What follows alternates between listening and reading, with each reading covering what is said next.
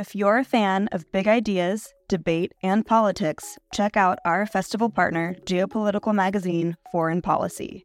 A forum for informed debate about global affairs, Foreign Policy keeps a finger on the pulse of world news and political happenings.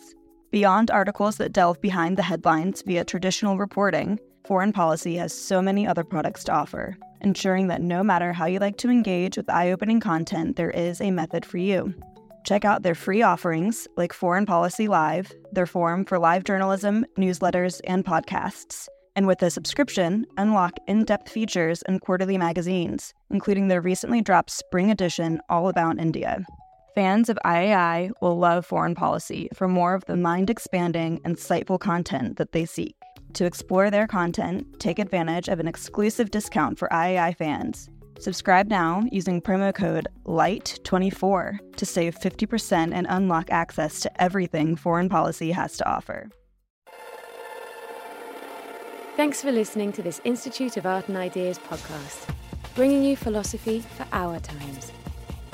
Here at the IAI, we're committed to taking philosophy out of dusty books and lecture halls and into the heart of public life. If you enjoy this debate and want to carry on the discussion, or watch over 1,000 more debates and talks on all the latest issues in philosophy, science, politics and arts, visit iai.tv. Remember to subscribe and review on iTunes.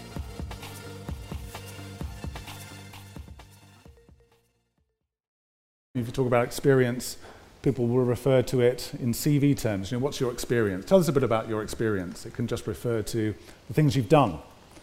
But we're going to be looking at it in a slightly more, philosophical way. Experience, the nature of experience, what it is to experience things, how we are in the world, how we process experience, whether it remains mysterious or not, whether we can subject all of experience to scientific or philosophical methods, or indeed whether there'll be aspects of experience which will always elude our capacity to grasp it. So our official topic is experience. I don't know what experience is, but I'm inclined to take experience as a synonym for what I call consciousness. The reason I do that is I know something about consciousness. Experience, who knows? But consciousness, there's a very good definition of consciousness, which I like. It's that annoying time between naps. There's that time when you're actually having subjective experiences of the world, unlike, say, when you're asleep or at least not dreaming. I mean, if I was asked to define consciousness, we'd actually end up going in a tight circle. My favorite, if I was given an official definition of consciousness, I'd say it's the subjective experience of the mind and of the world. So notice there, I used the word experience right there. And I think the crucial thing about this notion of experience is its subjective experience. It's experience from a subjective point of view, experience from a first-person point of view. When I look out at this audience right now, I see all of you. I think I'm naturally said to have visual experiences. Subjectively, it's like something for me to see you. There are colors and there are shapes. This is a visual experience. There's something it's like for me to see. I'm having auditory experiences. There's something it's like for me to hear. There's something it's like to feel my body. I'm having proprioceptive experiences. There's something it's like for me to think, to remember. So I think of this as all sort of some massive multi-stream movie, if you like, if you don't take that metaphor too seriously. Experience is basically what it's like to have a mind from the first-person point of view. And the big mystery is, I think this is the most important phenomenon in the world as far as I'm concerned. It's not just because I make my living thinking and writing about it. I think experience is what gives our life meaning. It's what gives our life value. If we weren't experiencing creatures, our lives would, in an important sense, I think, be meaningless and valueless. But at the same time, we don't understand how this phenomenon fits in to our scientific picture of the world. Our scientific picture of the world is largely objective. It's mechanisms, one thing after another. The neuron causes a neuron, which sends a signal, which causes an action. We've got a beautiful scientific picture of that. But where does subjective experience fit in? It looks like you can tell the whole story about the brain without mentioning conscious experience. So hopefully today, in the next hour or so, we're going to figure out the answer. Hopefully we are. Thanks, David. I'll move on to Susanna in a second. Just a quick follow-up. You said right at the beginning, experience is like consciousness, the annoying thing that happens between naps. So you're bringing together experience and consciousness pretty closely. So is the notion of unconscious experience impossible? I think there can be, for example, unconscious perception. I mean, it's clear there are cases where someone is exposed to a certain stimulus, doesn't report seeing anything, but it still affects their action. And we standardly call that unconscious perception. I would not myself call that an experience, precisely because it doesn't feel like anything from the inside. This is, to some extent, verbal, what you're going to call an experience, but I reserve the word experience for something that feels like something subjectively. If it does that, then in my view, it's also conscious. I see in the briefings that I'm supposed to have the position that experience is in the material world. Now, I'm not a philosopher, so I don't exactly know what the material world is, but I'm going to rephrase that as saying that experience is generated in the brain, and the brain is part of the physical universe, obeys natural laws, and so I believe that we're not there yet, but eventually we're going to be able to explain experience in terms of neuroscience. And one of the limitations of our experience, and actually one of the strengths that we have, one of the tools that we have to approach the study of experience from a neuroscientific point of view, is that experience does not match reality. What do I mean by that? Every feeling, every memory, every color we see, every sound we hear, this is mediated by our neural hardware and software, but it doesn't have to match. If we're talking about the sense of sight, we may see something that is not there, or we may fail to see something that is there. More generally, we may see something different from what is there. So our experience can be different. It's going to depend on what the brain is doing. And if you remember the movie The Matrix, there's a quote that I like. This is Morpheus talking to Neo. And he says, "What is real? How do you define real?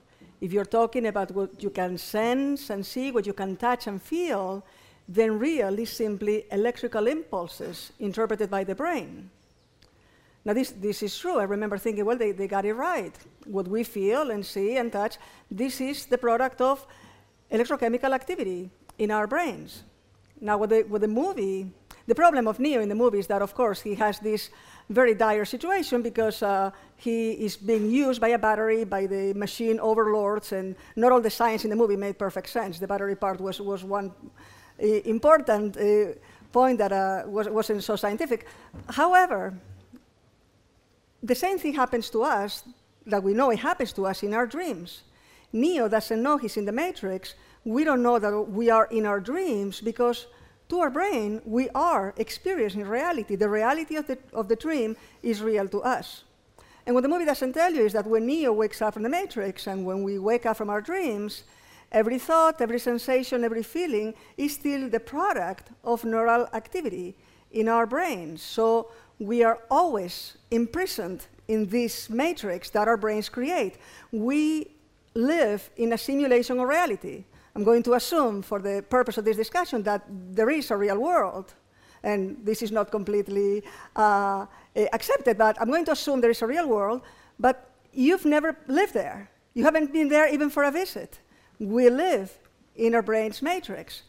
And this matrix may or may not match reality, as I was saying. We call the cases in which the discrepancy is largest, we call them illusions. But it is very rarely the case that we have 100% correspondence. And so we can say that most of our experience, perhaps all of our experience, is to a partial degree, illusory. And that is both a limitation in a sense, but also gives us a tool to approach the study of experience from neuroscience. I was asked to answer the question, or to give a short spiel on the question of whether experience is part of the material world. And to anyone with a nose for nonsense, this question smells very bad indeed. Easier to smell a rat than to catch one, but I shall try. The question, I think, is at best misleading with a trivial answer, or at worst nonsense, and to a question which makes no sense. There can't be an answer and no clarification. Now, the beginning of wisdom in philosophy in general is to learn not to rush in to answer questions, but first to ask questions of the questions. Now, of course, this is an art which is a great irritant to many, as the patron saint of philosophy, Socrates, found to his cost. I trust there's no hemlock around here. So the question was, is experience a part of the material world? The material world as opposed to what? We speak of the world of politics or the world of economics. So is experience part of the world of matter as opposed to being part of the world of politics? Rubbish. So what is meant by the world of? Well, the world of economics is the sphere of interest and concern to economics. Is the material world, the world of matter, the sphere of interest for the sciences of matter, namely physics and the physical sciences? Now, if that is what is meant, then of course it's patent that physics does not study human experience, nor should we expect it to. It doesn't study the world of economics either, and we shouldn't expect it to. Okay, what exactly is the world? Is it everything that is the case? Well, perhaps, but if so, experience is not part of the world, and experience is not a part of what is the case. Indeed, the very phrase, the very sentence, experience is part of what is the case, doesn't even make sense. So is the world then not everything that is the case, but rather the totality of things? Well, perhaps, but experiences are certainly not things. So far, we don't get very far. So let's pause a little and think, what on earth is experience? Now, the question of what an experience is, like the question of what a thing is extraordinarily unhelpful.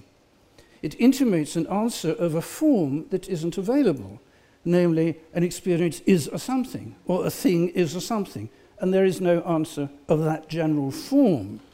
What you can ask is, how is the word experience used? And it does indeed have respectable uses which can be elaborated, and Robert mentioned a few to start with.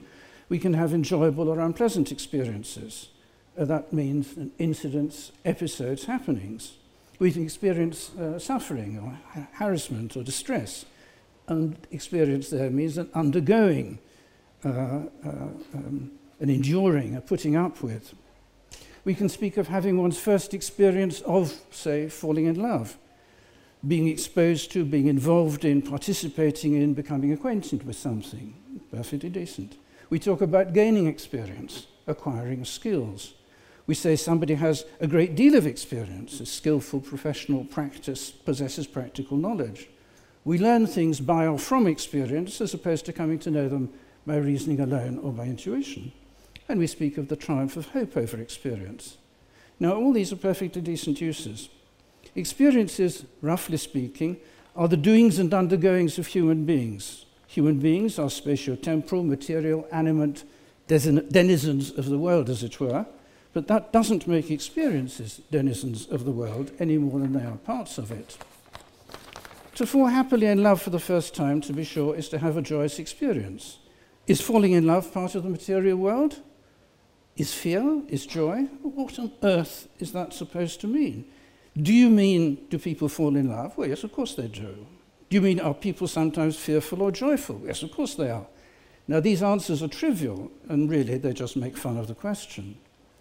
It's the nominal experience that is confusing. It is a substantive, and substantives induce us to search for substances to correspond to them. And if we can't find any, we declare that there's a mystery, that what corresponds to them is singularly mysterious. But actually, there are no mysteries in philosophy, only mystifications. Now, less confusion is generated if we speak of experiencing and of specific experiences such as falling in love. Now, the questions, is experiencing a part of the material world is patently a silly question, or is falling in love a part of the material world is patently an equally silly question. So what we need to do here is to treat the question, is experience of this or that, as a form of intellectual aberration. And we will notice, if we do so, that experiences aren't properties of the brain. If they're properties of anything, they're properties of human beings. So experiences are neither part of the material world nor not a part of the material world. Thank you. The debate. Theme 1. What we want to look at is not just what experience is, but why there might still be something mysterious about it. So you were talking about experience as subjective and conscious. Does that suggest or not that there can still be things that are mysterious in it? Can you be fully conscious of something which remains mysterious? Yeah, well, I think in some sense, consciousness, experience, is the thing which we know more directly than we know anything in the world. I certainly seem to have very direct and immediate knowledge of my experience, my visual experience right now, a feeling of pain, and so on. But still at the level of understanding and explanation, I think it's extremely mysterious. So I would prefer to raise these questions in the key of explanation. I mean, I agree with Peter that if you ask the question, is experiencing part of the material world, it's at the very least ambiguous and unclear what the content of that is. For me, the real question is, how can we explain experience, the experiences we have and the fact that we're experiencing now? And in particular, if you're going to raise that in the key of science, can you explain our experiencing in physical terms? Let me stop you right on that. You said what you're experiencing now. What are you experiencing now? Many things. I'm experiencing a certain feeling in the bottom of my foot and my bum on the seat. I'm experiencing. I'm seeing you right now. I'm having a visual experience of you and of the floor and of my hand. I'm hearing the sound of my own voice droning on and on. And what's the problem with any of that, if any?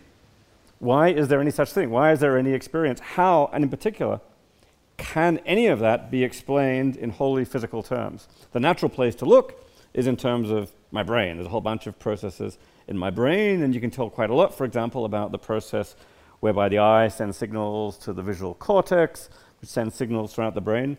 But does any of that explain why it is that I'm in fact visually experiencing, that there's a certain subjective quality from the first person? So you can say that it's the case, we can't say why it's the case. That's right, yeah.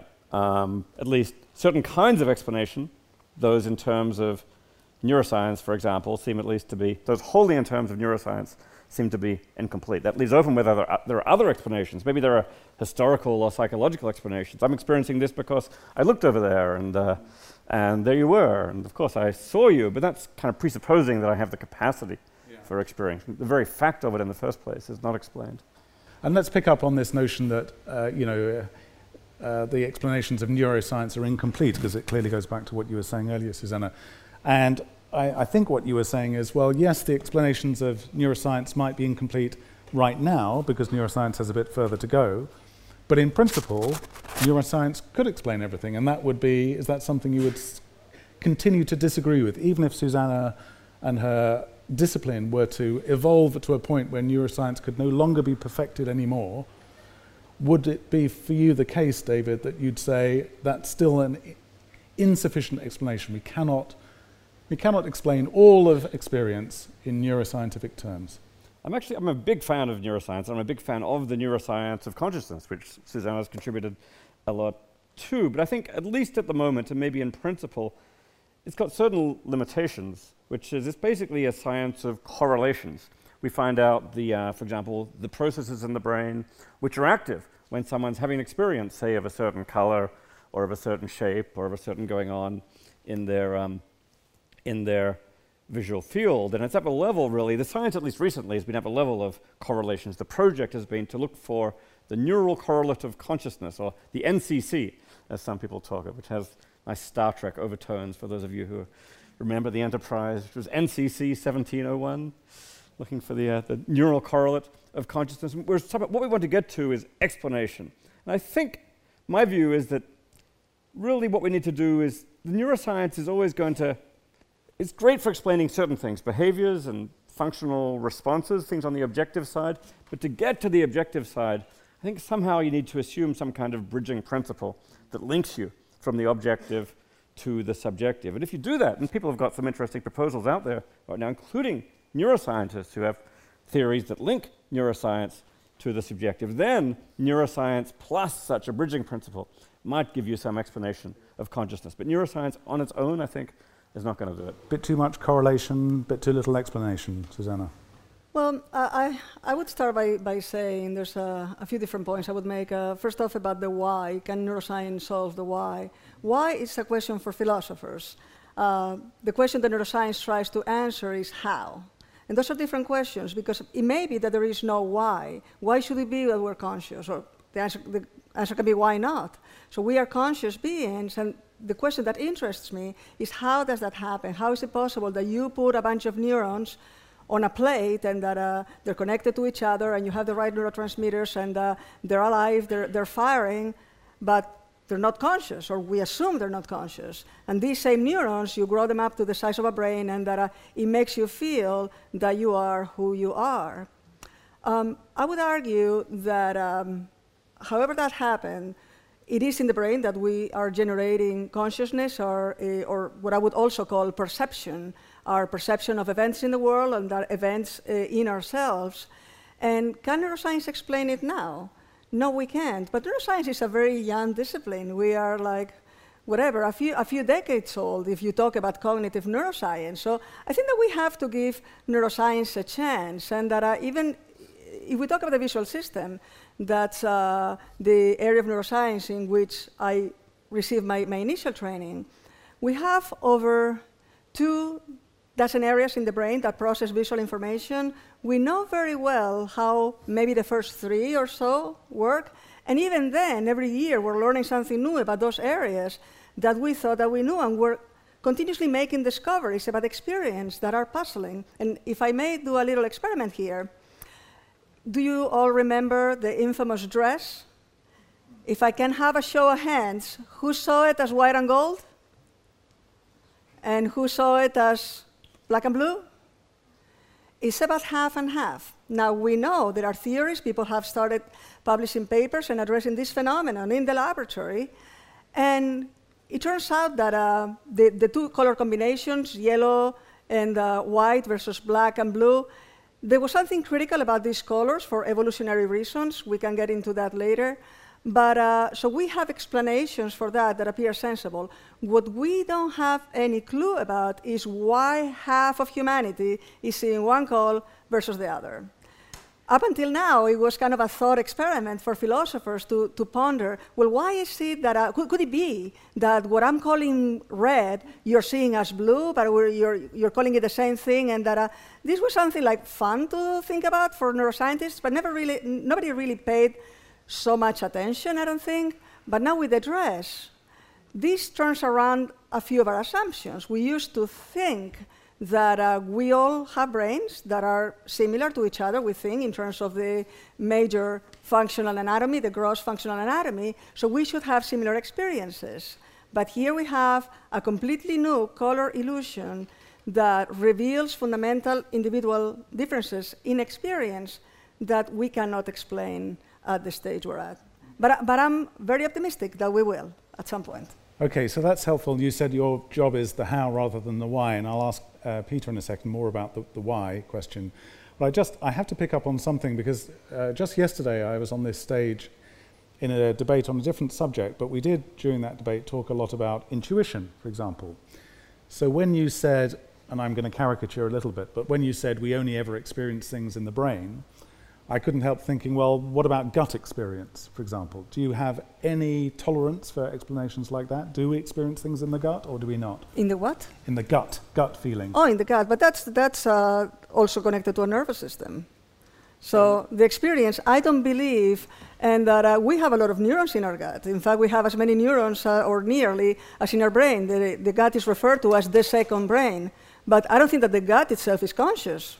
I may be wrong, but my assumption, I think the most parsimonious explanation, is that my gut doesn't have a consciousness of its own, and that when I have a tummy ache, I feel that because of my central nervous system in my brain. And what about intuition? That's part of my central nervous system too. Okay.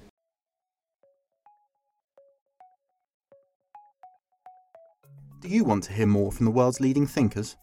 If the answer to that question is yes, subscribe to iai.tv for unlimited access to thousands of debates, talks, articles, academy courses, and live events.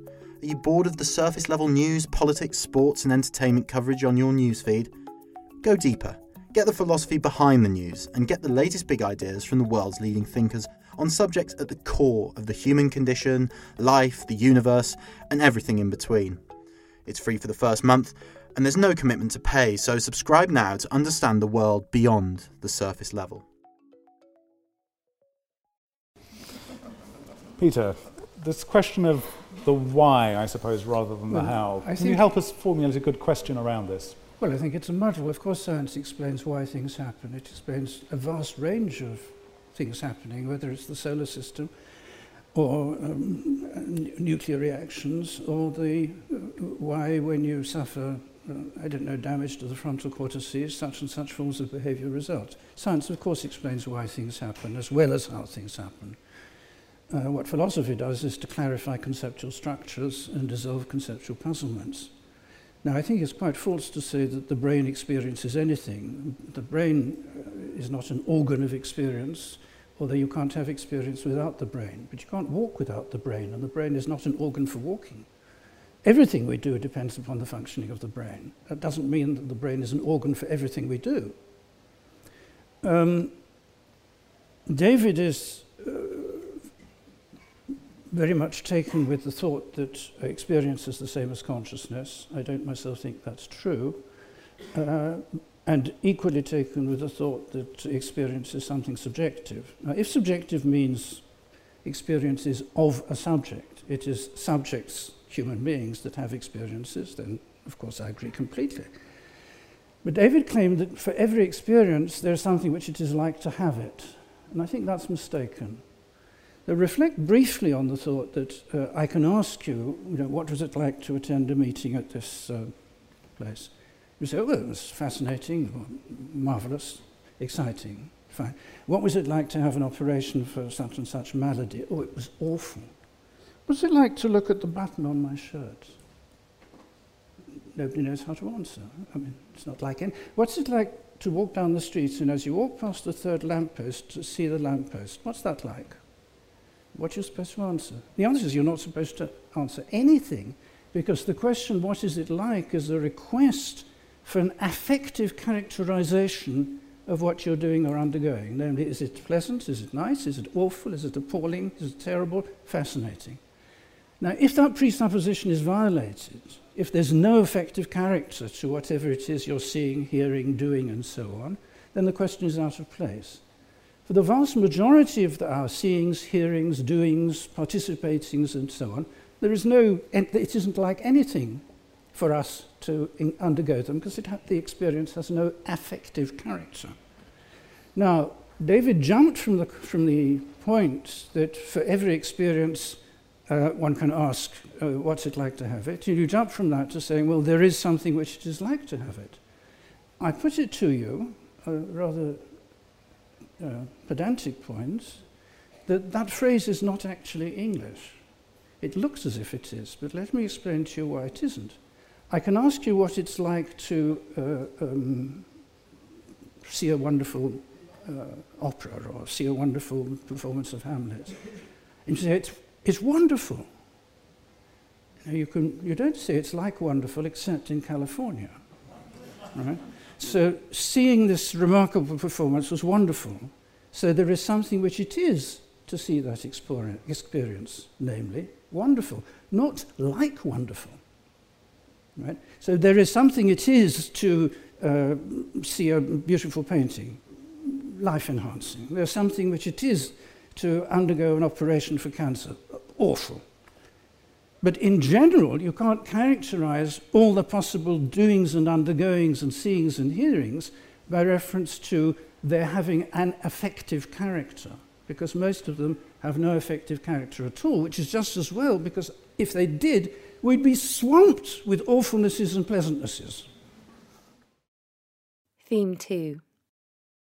Well, this idea of awfulnesses and pleasantnesses is interesting, because the basic terms of this discussion this afternoon is that we're trying to understand experience through philosophical and or neuroscientific lenses, and that kind of represents the experience and the expertise of the panel here. But of course, philosophy and neuroscience are not the only ways in which we can understand experience. There are plenty of other ways too. So I'm going to ask the panel to reflect on, for example, the experience of reading a novel or looking at a painting or seeing a play, as Peter just talked about, and whether there are ways in which, for example, art and literature are more accurate, if you can use that term, or more trustworthy or more familiar ways of capturing what experience is, even than the best possible philosophical explanation or the best possible neuroscientific explanation.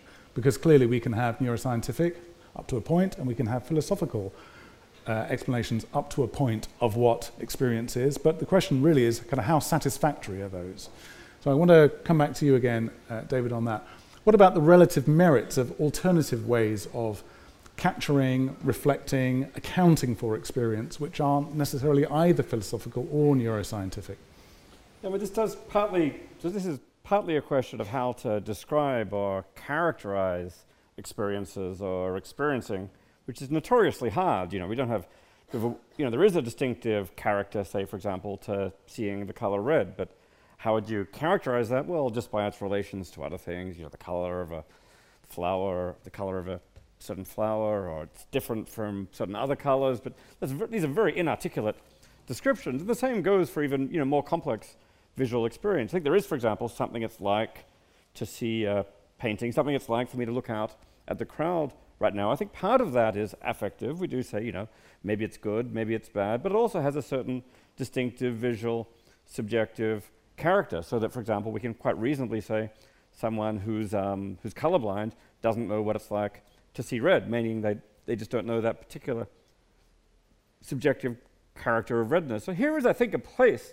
where, for example, the visual arts can certainly help in capturing some of the, the distinctive character. I don't know about what it's like to see red, but say the distinctive character of seeing, which we naively tend to think is, well, it's just a very rich image, and it's equally detailed all the way out, and so, well, it turns out vision is not like that. The science reveals that vision is not equally determinate all the way out. It's detailed here, but then it falls off. So you might see what goes on in various artistic movements, such as, say, the Impressionists, as trying more accurately to capture some of the subjective character of actually seeing. Roughly, it's a whole lot more impressionistic than you might have thought. And the first time people did this, people saw Impressionist paintings, they were shocked. And the second time, it was like, hey, that's actually getting at something about our experience, something which has maybe in part become vindicated by the science. I think this is absolutely a case where you might see an artistic medium, in this case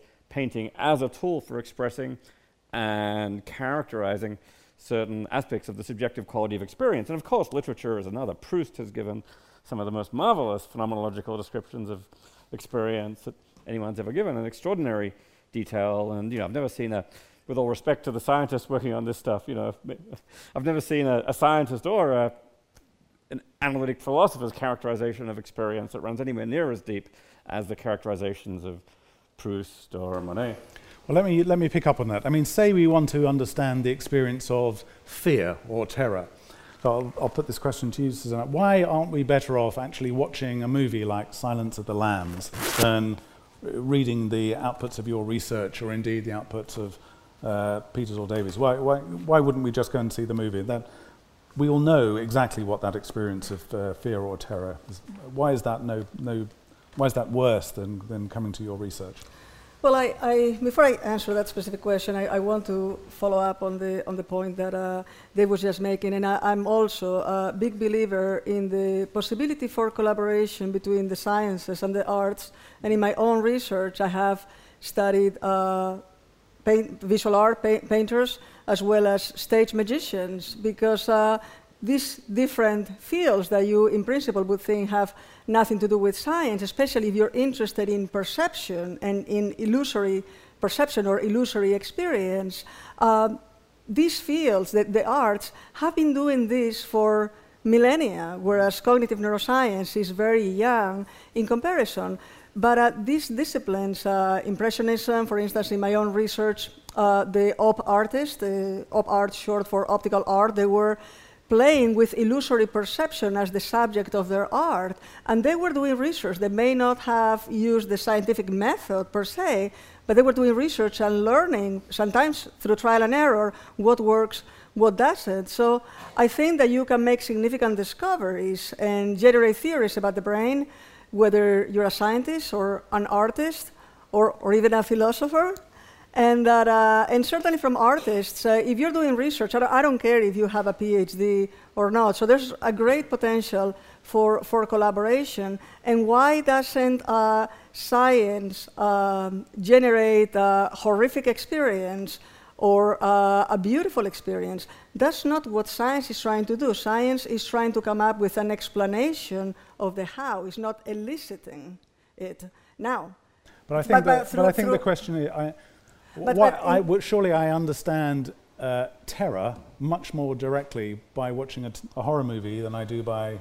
But through electrical stimulation in your brain, I could produce that experience of terror, and that would be a science-induced experience. Or I could produce, through electrical stimulation in a different part of the brain, in the occipital lobes, I could produce a visual experience. Yes. So, but you're not going to read that in a paper. The paper is trying to do something else, is communicating a discovery. But science itself can generate these powerful experiences just as art can.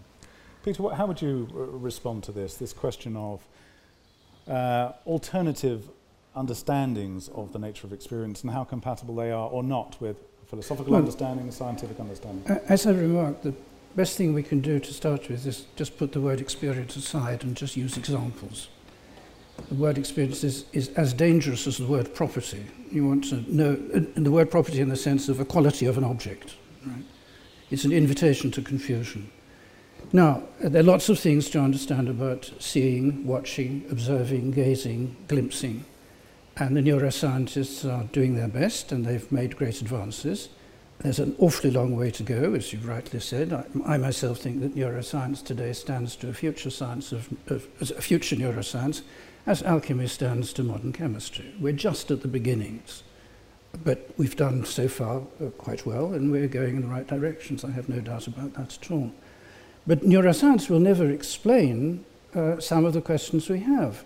It's not going to be within the competence of neuroscience to describe or explain adequately what a young man or woman undergoes when they fall in love, or what is involved in loving another person.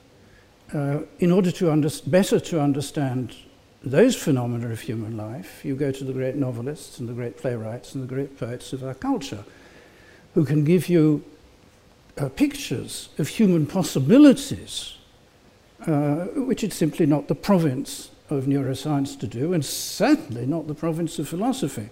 The province of philosophy is conceptual clarification and the disentangling of conceptual confusion. So yes, there are different ways of understanding. Science is not the only way of understanding phenomena. No amount of science will explain why the Second World War started. No amount of science will explain why Beethoven's Fifth Symphony is superior to his First Symphony, if it is, and so on and so forth. So there are all sorts of things we try to understand, all sorts of phenomena which we need explaining, and there isn't a unique form of explaining. There are different forms of explaining appropriate to different questions. Neurological questions are to be answered by neuroscience, and neuroscientific questions by neuroscience, but historical questions are not, and there are whole ranges of other questions which are not. And for the understanding of the human heart, we want to look above all to the great literary artists of our culture. Theme 3. I guess sort of underlying this is the question of how valuable an explanation of experience is versus experiencing per se, and whether there is something about the nature of our explanation which cuts us off from experiencing. So if we've talked about literature, for example, I was thinking a lot as you were talking, Peter, as you were talking as well, about the Romantic poets writing in the late 18th century, early 19th century in this country. They talk a lot about the experience, for example, of the sublime. And what they're trying to insist on, I suppose, is that as soon as you try to explain that experience, you ruin it, essentially. So there is something about the effort at understanding, which itself is non-experiential or counter-experiential, or is likely to impede or inhibit that experience. What would you say to that, David? When you analyze a joke, of course, that's no longer it's no longer funny, but it doesn't. Look, the scientist of humor doesn't have to be funny. It's like let the comedians be funny and let the scientists study humor. It's also biologists. Just because a biologist is working on life and explaining life, it's not like they suddenly drop dead. It's consistent with there's being alive, there's understanding life, and there's explaining life. Unquestionably, understanding anything changes your experience of that phenomena. So a scientific or a philosophical understanding of experience, no doubt, will, to some degree, change the experiences that we have. Like, I suspect they're not going. Philosophers can turn their philosophy off. Scientists can turn their philosophy off. I can go to the museum and look at a beautiful painting and still have the kind of experience that I might have had before I started doing philosophy. Presumably, you're still understanding even as you're experiencing, right? Yeah. Right.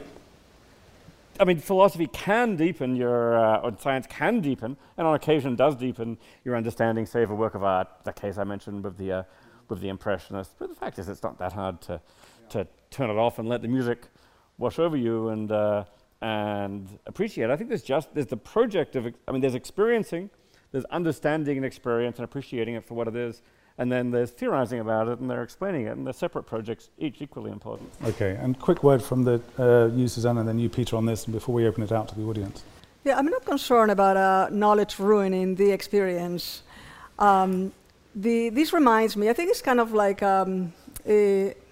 unjustified fear. It reminds me of when I was starting to study the neuroscience of magic, and a lot of people were alarmed, especially magicians, and that well, if you are going to now explain how this all happens in the brain and you're going to know the secrets of the magic tricks, isn't magic going to be ruined for you? Now you know how magic works in the brain and out. What's going to happen to your experience of magic? And what I found is that I actually enjoy magic a lot more now that I've studied it in my laboratory than before. Before I wasn't that interested in magic. Okay, so not only not contradictory, but possibly complementary. Peter? I think you have to be a little bit careful again with the use of this infernal word experience. If you go to the, say, the Stanza della Segnatura, and you see the School of Athens, a great and wonderful painting. So you don't just see it, you have the experience of seeing it. And now, do you understand the experience? What you need to understand is the painting, not the experience of seeing it. The experience of seeing it is one thing, which is just a fancy way of seeing it. Do you understand seeing it? No, I turn to Suzanne to ask how to understand the seeing. And it doesn't matter whether it's the Stanza della Segnatura and the School of Athens or something else. But if, in order to understand what I'm seeing, what I'm experiencing, and in that sense of experience, then, among other things, I go to the great art historians, I go to people like A.B. Warburg, who gives you an iconological analysis of the painting, and I will have explained to me that this is Plato, and this is Aristotle, and this is Archimedes, and so on, and one is pointing upwards for this reason, and somebody is pointing downwards for that. Then I'll understand what I'm seeing very much better. I won't understand my seeing of it, but it's not clear what on earth is meant here, in this context, by understanding the seeing. You say, why am I seeing this? Well, because I came to the Stanza della Segnatura to see the great paintings. Now you understand why I'm seeing it. Obviously, that's not what is asked. It's not clear that anything sensible is being asked in this context. And neuroscience is not going to have anything very informative to tell you about seeing the School of Athens. It may have a great deal to tell you about color perception as opposed to non-chromatic vision, tell you a great deal about seeing motion as opposed to, and so on and so forth, but not about seeing a great work of art and understanding it. Thank you for listening to this Institute of Art and Ideas podcast. If you enjoyed this debate and want to carry on the discussion, visit iai.tv. Remember to subscribe and review on iTunes. 1, 2, 3, 4. Those are numbers. But you already knew that. If you want to know what number you're going to pay each month for your car, use Kelley Blue Book My Wallet on AutoTrader. They're really good at numbers. AutoTrader.